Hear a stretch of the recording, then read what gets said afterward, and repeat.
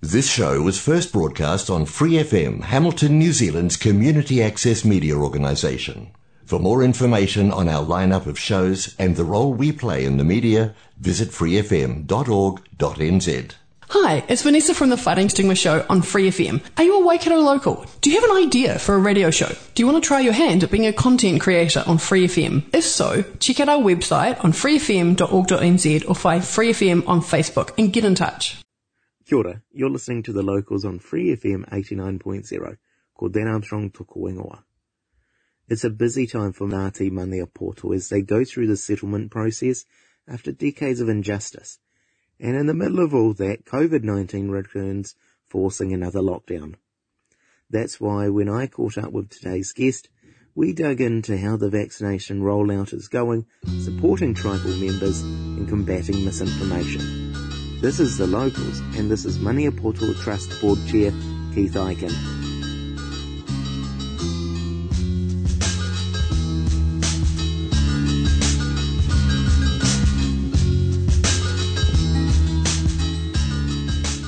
How has it been locally dealing with the lockdown? I think, Dan, we've had the experience of having been through it before. And so what happened the first time last year was we got together a pretty strong network across our part of the region. Service providers, government agencies, local governments, iwi, and we've maintained a relationship from last year. So we were able to basically get ourselves up and running pretty quickly. Last year we had a call centre. We got that back up again this time round. So connection was our primary focus, is just to ensure that our families knew that there was someone to go to if they needed anything. But we were also being proactive because, we know that there are those of our families within our communities who don't seek help. And so we were looking to just be proactive and ensuring as best as we could that those in need had access to support, whatever that support might be. So, short answer is that we had a template that we picked up again. I think, the learnings from the first time around, we've built on that. And I think overall, we've been able to mobilise ourselves as a community, and the board's been able to play, I think, a key role in that. Has there been any particular requests for support locally, like through the call centre and the like? I think there were families that were called out. So we've got, a pretty large rural community, and there were those families who, within the first 48 hours, we needed to get some sort of support to in terms of, access to food and those sorts of things.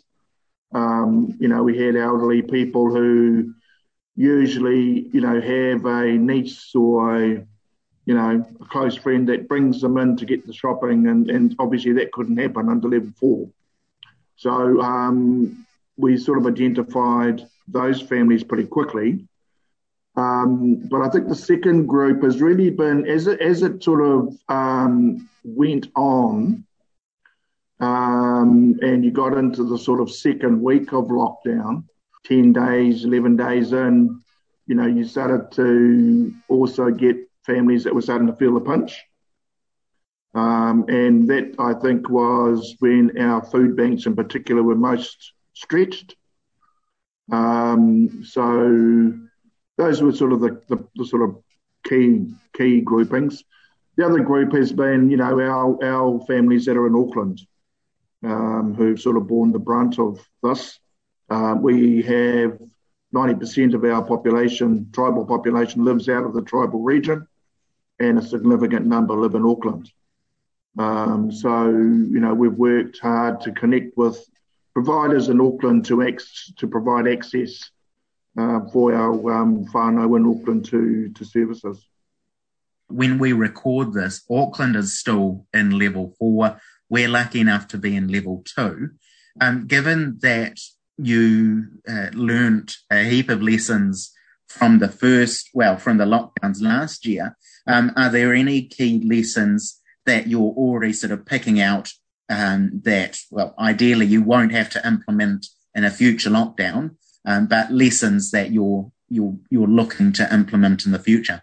I think central government agencies, I think they still need to work on delegation. I think they need to trust local communities more. So, for example, families that were looking to access food packs from food banks had to apply through MSD, and that was something that hadn't happened previously. And we had families that were waiting, 40 minutes to get through to speak to somebody. They were then getting questioned on almost like a sort of means testing. Discussion was happening over the line. And, we know of families that just were put off by that, and some of those families in need didn't actually go through with seeking support. So, I don't mean to single out MSD, because MSD are fantastic and they provide resourcing directly to food banks, which is greatly appreciated. They've been great to work with. I just think there are elements in their approach that could be streamlined, and I think part of that streamlining is, delegate more to the people on the ground. We work very closely on the ground with civil defence, with police, with local governments. We know our communities. We know if there are people that are looking to, I'll use the word exploit the system. We know that, and we can monitor that, and we can manage that. My key learning that, I will be reflecting when we have a meeting later this afternoon with ministers, because ministers are meeting weekly with iwi chairs, is to seek a greater level of local delegation of the setting up and delivery of services. In the last few days, the Māori News released numbers that showed that about 14% of all vaccine doses were delivered in partnership with or by Māori health providers. Given that you've already mentioned the need to, delegate and localise these supports, how is the rollout going in the Maniapoto-Rohe? I'm conscious that you don't just have Te Kuiti or Oturahanga. You've got some really distant places like Marakopa. How are you able to provide vaccinations and tests to members out there? I think, number one, our service providers, in terms of supporting the vaccination rollout within the region, do a fantastic job across the board, all of them. And we have the Taumarunui Kōkiri Trust, a local Māori provider, which is they're a significant organisation within our region. They have been key, I think, along with the Manipura Marae Pack Trust, in really connecting into Māori communities. Part of the challenge around getting out into rural communities has been the support from the DHB around mobile services. And so just want to, put a bouquet out for the chair of the DHB, Karen Potasi, who, we contacted within 24 hours. She was working with our local providers, Taumarunui Kōkiri, We had a service that accessed the DHB's mobile units, and that was getting out into our rural communities. So initially, it was a slow start. Initially, some of our rural communities, Māori communities within our region weren't coming forward to access their vaccinations. And I think a big part of having, groups like Taumarunui Kōkiri leading that out is that they are able to connect with our communities, communicate with our communities. The people that are doing the work, that are in the centres administering the vaccinations, they're our own cousins. They're our own nieces. And so it's a different level of connection that they're able to create. At the beginning of this week, I believe, you had David Seymour doing some pretty ridiculous things with releasing multi-priority codes. And overall this year, there's been a decent amount of rhetoric from various politicians. This is all happening at the same time as you have, local vaccinations at marae and efforts around the country. And that's awesome. What would your message be to any politicians that, frankly want to punch down or try and get a few more polling percentage by bashing Māori? Well, it's in the best interests of all of us, for everyone to be accessing this drive around vaccination. It makes no sense to only have certain parts of our community accessing the drive around vaccination. Clearly, over the last couple of months, Pacifica communities and Māori communities were not accessing the vaccinations at anywhere near the same level as non-Pacifica, non-Māori communities. It was in everyone's interest to look at strategies around how you address that.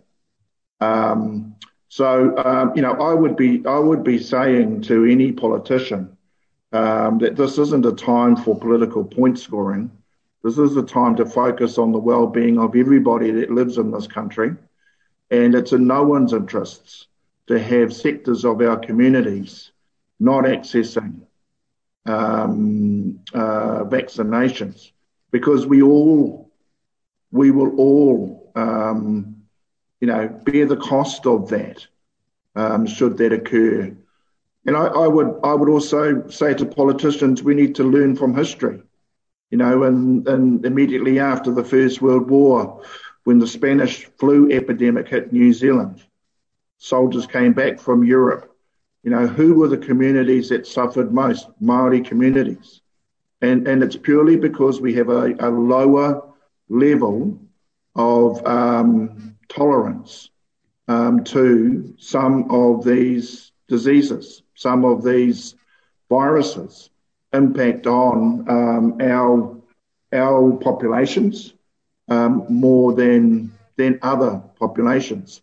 And if you look at the United States, at the stats in the US, and we know that there's been a large number of people that have lost their lives here, it's had a particular impact on First Nations communities and Polynesian communities in the US. So the evidence is all there, and the historical evidence is there. There's no need to have an argument over the case for there being a greater need for particular communities. We just need to focus on working for the benefit of all. You're listening to The Locals on Free FM 89.0.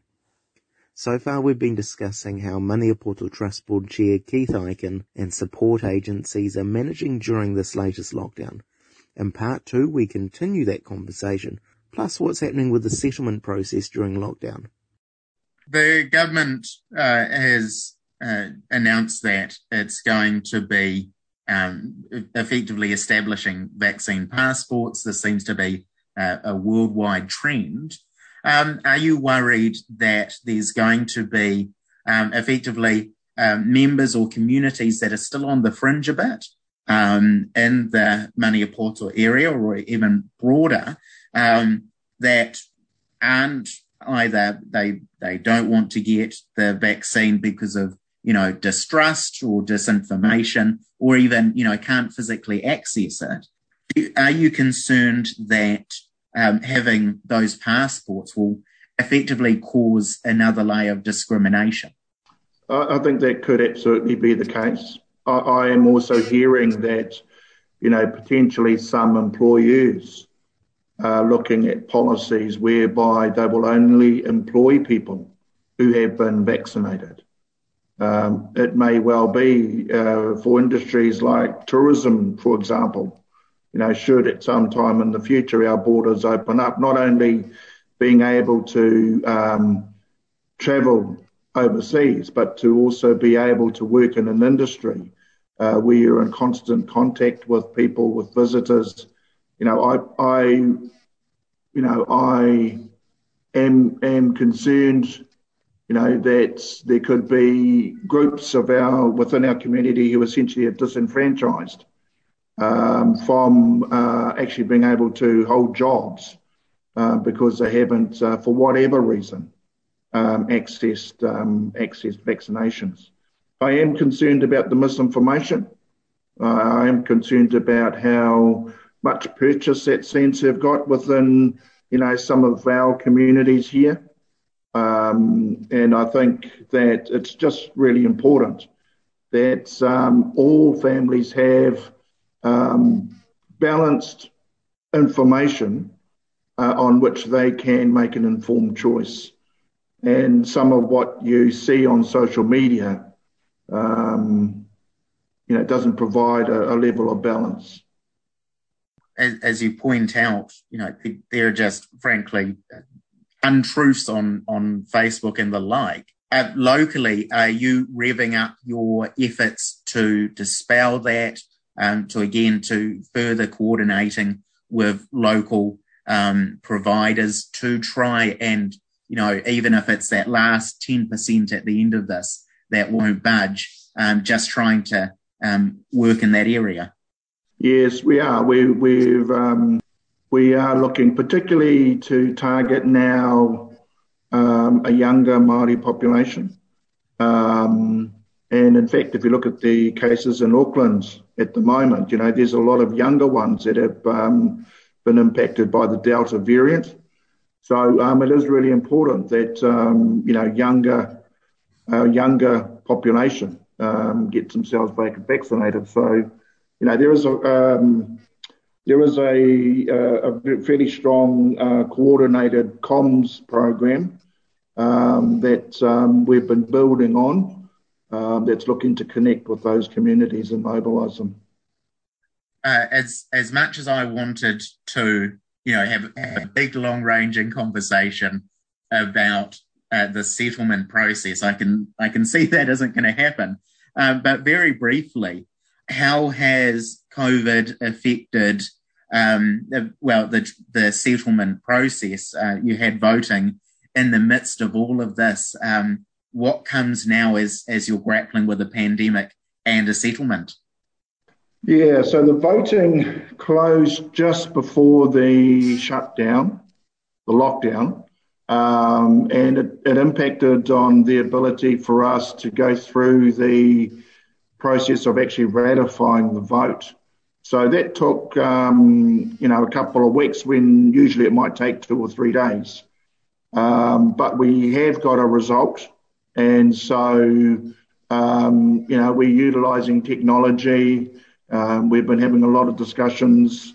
We're looking to now start the process of transition from our current organisation to a new organisation to receive the settlement, and also to set out the next 5 years. And a lot of that is focused on engaging with our people and including our people in setting out what that next 5 years could look like.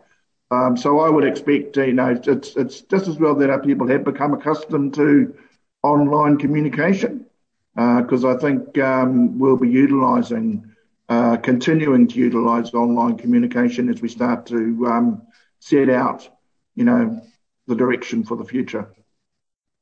One of the transitions that you're going to be deeply involved with is with the former Tokanui hospital site. How are things going there? The first step in that process is the remediation of the site. So the Crown have agreed to do that. It's now a matter of us working with those communities, those whānau that are connected to that site, and also working with the Crown to start that work. We expect that will be, a considerable amount of work required, and so there are some considerable challenges around how we start to work that remediation process out. I would expect that it would be at least 5 years of work to clear the site. And through that, there's a process of us also working with those families and those communities, to think about what that future might be for that site. Another big part of the site, or that area, is the cemetery where about 500 people were buried, majority in unmarked graves. How are things going with that? Obviously, it's a really difficult situation. Have you been having some conversations with the likes of Maurice Inslee and those who have been, doing the groundwork over the last sort of decade? Yeah, no, those conversations are yet to be had. But as part of the sort of first step, which is a cultural impact assessment of the site, our understanding is actually that there are multiple burial sites. And if you talk to those who worked at the hospital, they have, in their accounts, said that actually there are more than just the known cemetery space. There are other sites where burials took place. So there needs to be a full assessment of the whole area and an identification of these sites, and then there needs to be an agreed process put in place around how we move forward. Families of those that were buried at that site, I'm not, there's lots of question marks that remain unanswered that we need to work our way through. Are you disappointed that it's effectively taken, about 107 years since the first burial for us to get to this point with those buried and lost there? Yeah, I think it's an indictment on government, on New Zealand government. I think our history in terms of how we have treated those with mental health issues as a country is an extremely poor history. And Tokanui is one very clear example of that. But there are other examples, Carrington Hospital in Auckland and others, where our history in terms of mental health care is extremely poor. I think that we have to learn from that, and I think that we owe it to those families to set out a way forward that provides for, a respectful reconciliation of the way that families have been treated in the past. Thanks, Keith, as well as to Catherine for arranging this interview. So much is happening right now, but if you need a hand, the Money Portal support line is there, 0800 668 285. Or check out moneyaportal.iwi.nz. And I can't say it enough. If you're able to get the COVID-19 vaccine, do it. It's far safer than the alternative and will help protect you and the people you care for. And that wraps up another show. You can find this and other episodes on Spotify and Apple Podcasts. Just search The Locals. And I'll post those links up on the Dan Armstrong Waiparking Country Facebook page. We'll be back next Monday with another conversation. But until next time, thanks for listening. Cheers. Haere rā.